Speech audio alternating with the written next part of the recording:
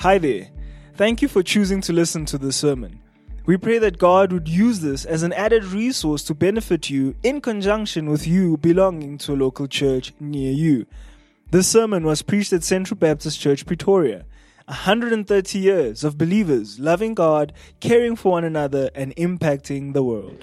If you are visiting us for the first time in a long time, or for the first time ever, it is our culture at Central Baptist Church to work verse by verse through books of the Bible. We're presently in 2 Corinthians, which is in the New Testament, after the Gospels and Acts, Romans, 1 Corinthians. Guess what comes next? Yes, 2 Corinthians. You can turn with me in your Bibles now to chapter 3. We'll be looking at the first 6 verses this morning of 2 Corinthians chapter 3. Matthew, Mark, Luke, John, Acts, Romans, 1 Corinthians, 2 Corinthians. Sounds like the rustle of paper has abated. And so let's come to the reading of God's word. Friends, hear the word of God. Are we beginning to commend ourselves again? Or do we need, as some do, letters of recommendation to you or from you? You yourselves are our letter of recommendation, written on our hearts to be known and read by all.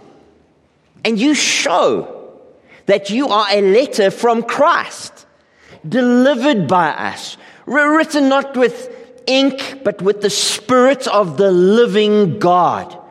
Not on tablets of stone, but on tablets of human hearts. Such is the confidence that we have through Christ toward God.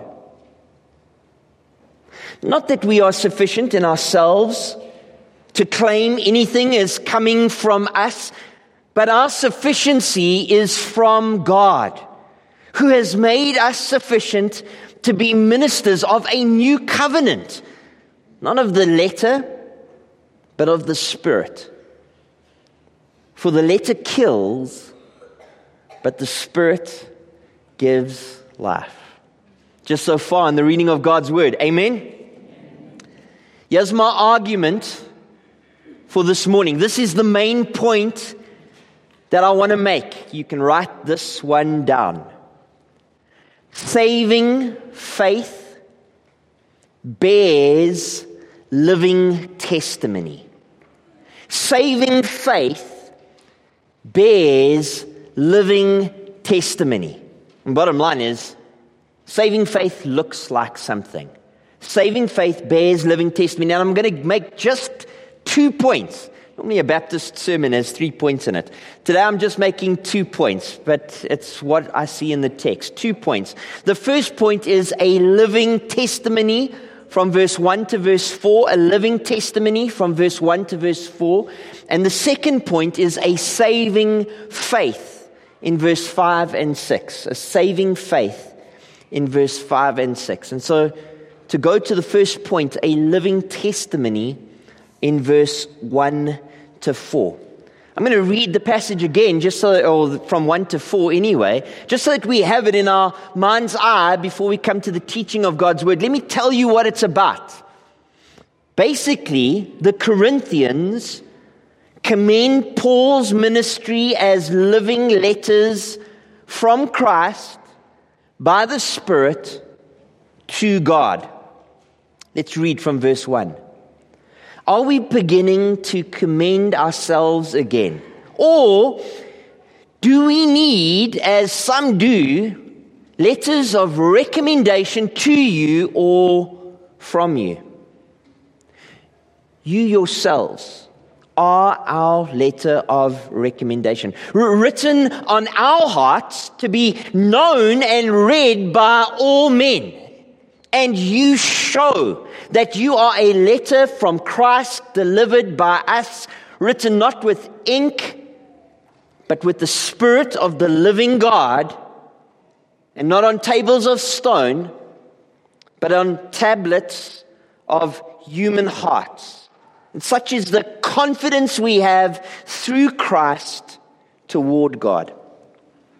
Now, last week, in 1 Corinthians chapter 2, from verse 12 to verse 17, you may remember that Paul spoke about his commission. His commission to preach Christ and Christ crucified. And in that text, Paul alluded to peddlers of God's word. Peddlers, not as in on a bicycle. Peddlers, as in kind of like illegitimate salesmen. Peddlers of God's word.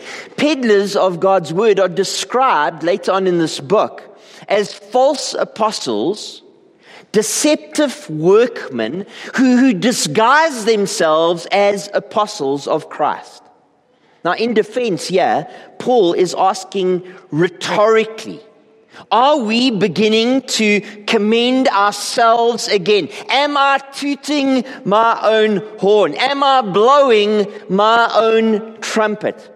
Must Paul defend his apostleship by providing a stamped letter of approval, a CV, a reference letter? No. Paul says that he has two letters. Now follow his logic together with me in verse 2. Paul says that his own heart is a letter of recommendation. His own heart is a letter of recommendation. The Corinthians are written on this minister's heart. He loves them.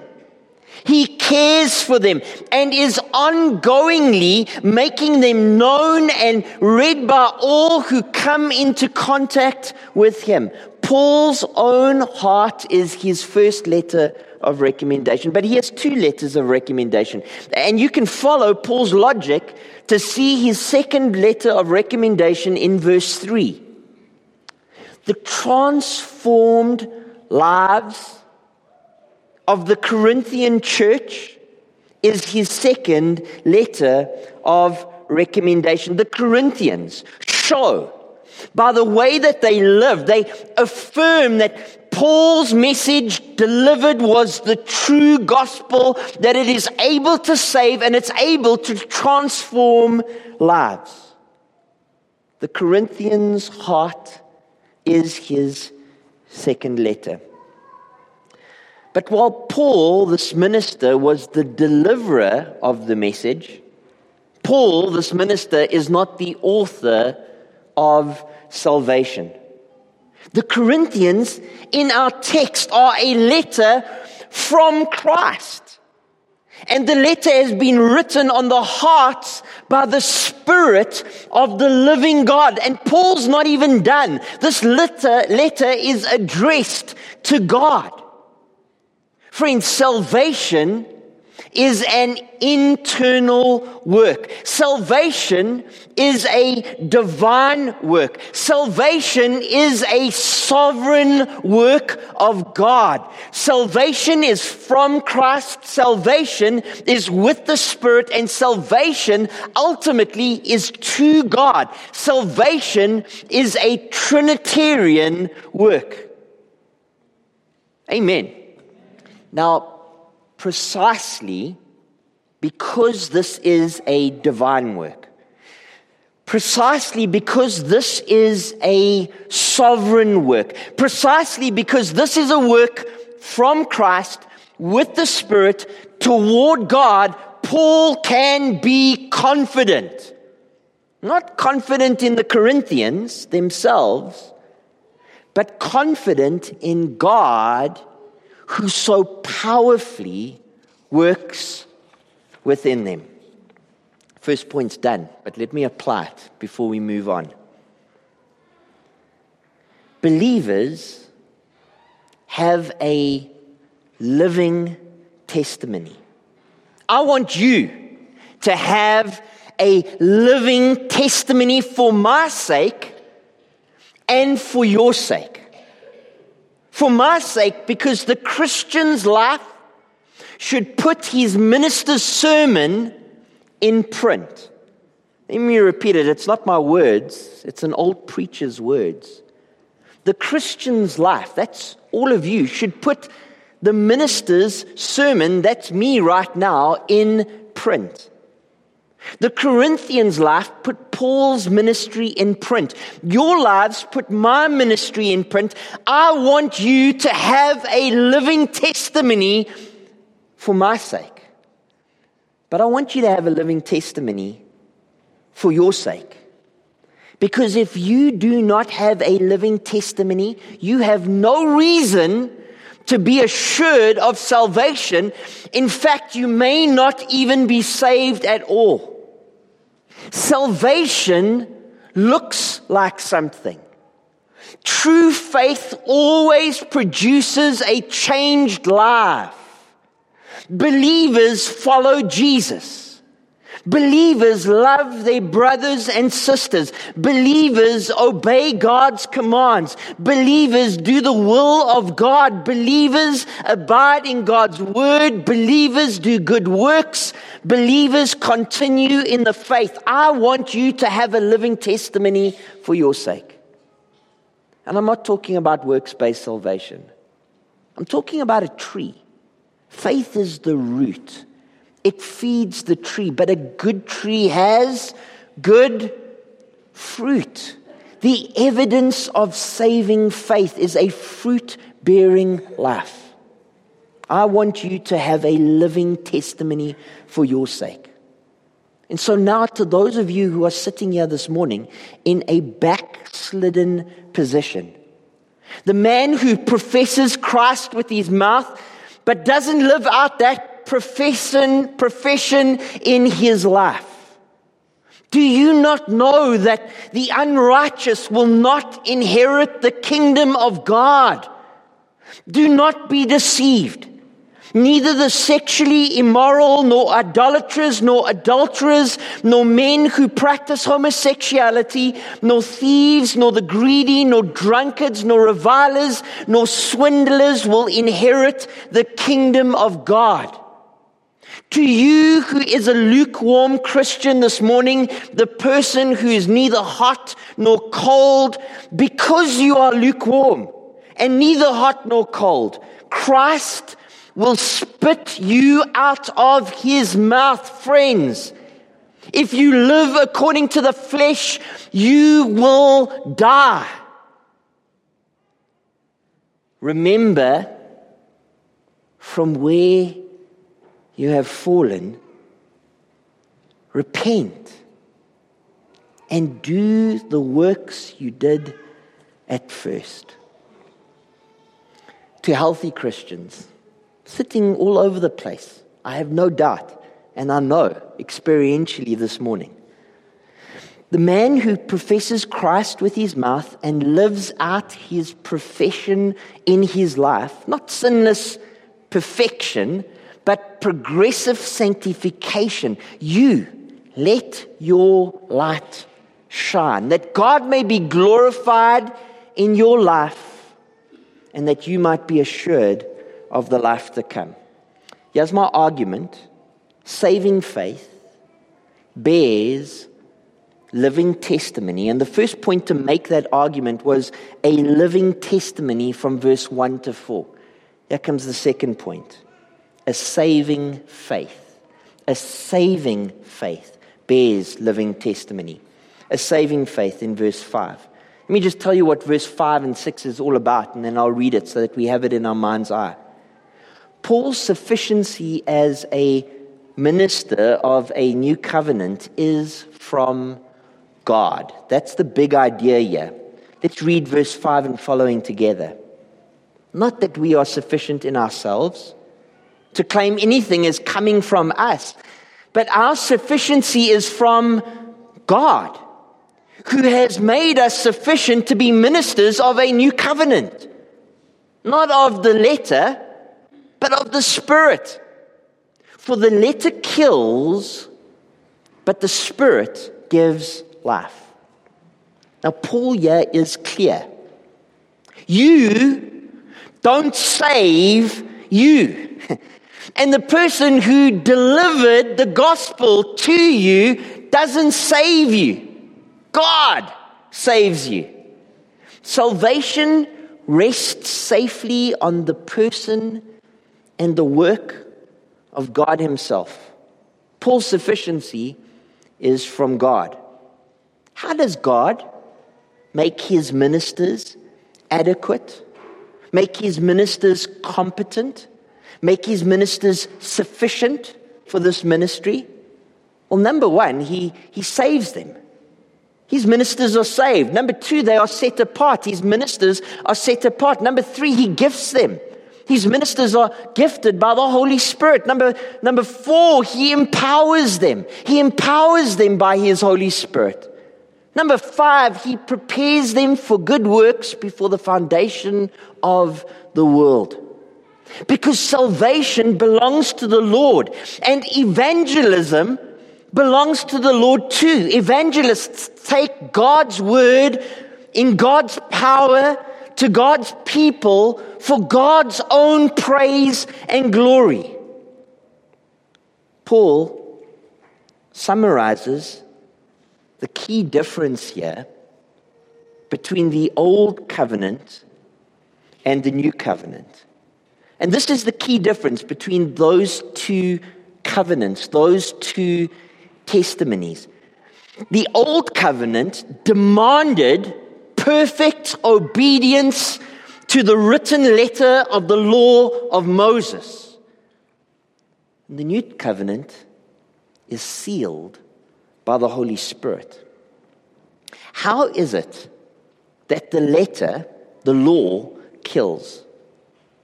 Well, friends, the penalty for breaking God's law is eternal death in hell. God has said, whoever has sinned against me, I will blot out of my book. Breaking one line, one link in a chain breaks the whole chain. So whoever keeps the whole law but fails in one point becomes guilty of all of it. And so the law doesn't give us righteousness. It doesn't give us eternal life.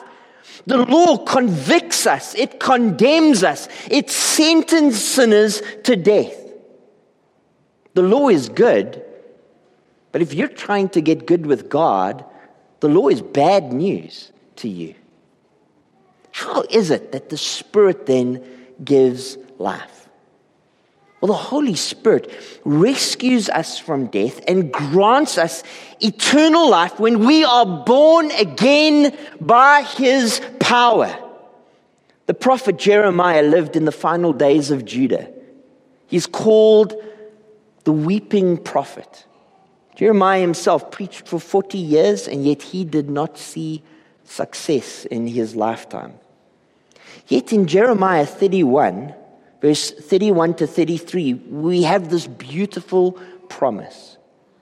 Behold, the days are coming, declares the Lord, when I will make a new covenant with the house of Israel and the house of Judah. Not like the covenant that I made with their fathers on the day when I took them by the hand to bring them out of the land of Egypt. My covenant that they broke, though I was their husband, declares the Lord. For this is the covenant that I will make with the house of Israel after those days, declares the Lord. I will put my law within them, and I will write it on their hearts. I will be their God, and they shall be my people. The Spirit brings life. How do we go about applying the second point? Luke, the gospel writer, records that during the Last Supper, Jesus took the cup after they had eaten, saying, "This cup that is poured out for you is the new covenant in my blood." And the gospel writer Matthew writes, he took the cup, and when he had given thanks, he gave it to them, saying, "Drink of it, all of you. This is my blood of the covenant which is poured out for many for the forgiveness of sins. This new covenant promised by the prophets that brings life, comes through the death and through the resurrection of Jesus Christ. Only Jesus. Only Jesus. Only Jesus can remove your heart of stone and make it living flesh. Unbeliever, sitting here this morning, you who knows that you are not yet right with God, your sin has separated you from Him, and you are unable to reconcile yourself back to God through your own good works. But God has sent His Son Jesus into this world. He bled and died in your place. He absorbed the wrath of God against your sin, who has made the way open that you might be saved. Call on Him in your life right now. Repent of your sins and put your faith and trust in Jesus Christ, and you will live. We've looked at just 2 points this morning. A living testimony, verse 1 to 4. A saving faith, verse 5 to 6. The argument is that saving faith bears living testimony. My prayer for you is that you would have a saving faith and bear a living testimony for God's praise and glory's sake. Amen. Let's close in a word of prayer.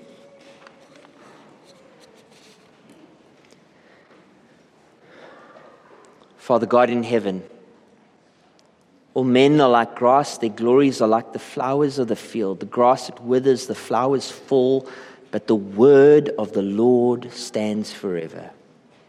It is without error, it is sufficient for all matters of life and for godliness. It can be understood by everyone who is in this building today. And so we ask, teach us from your word. Help us to understand your word.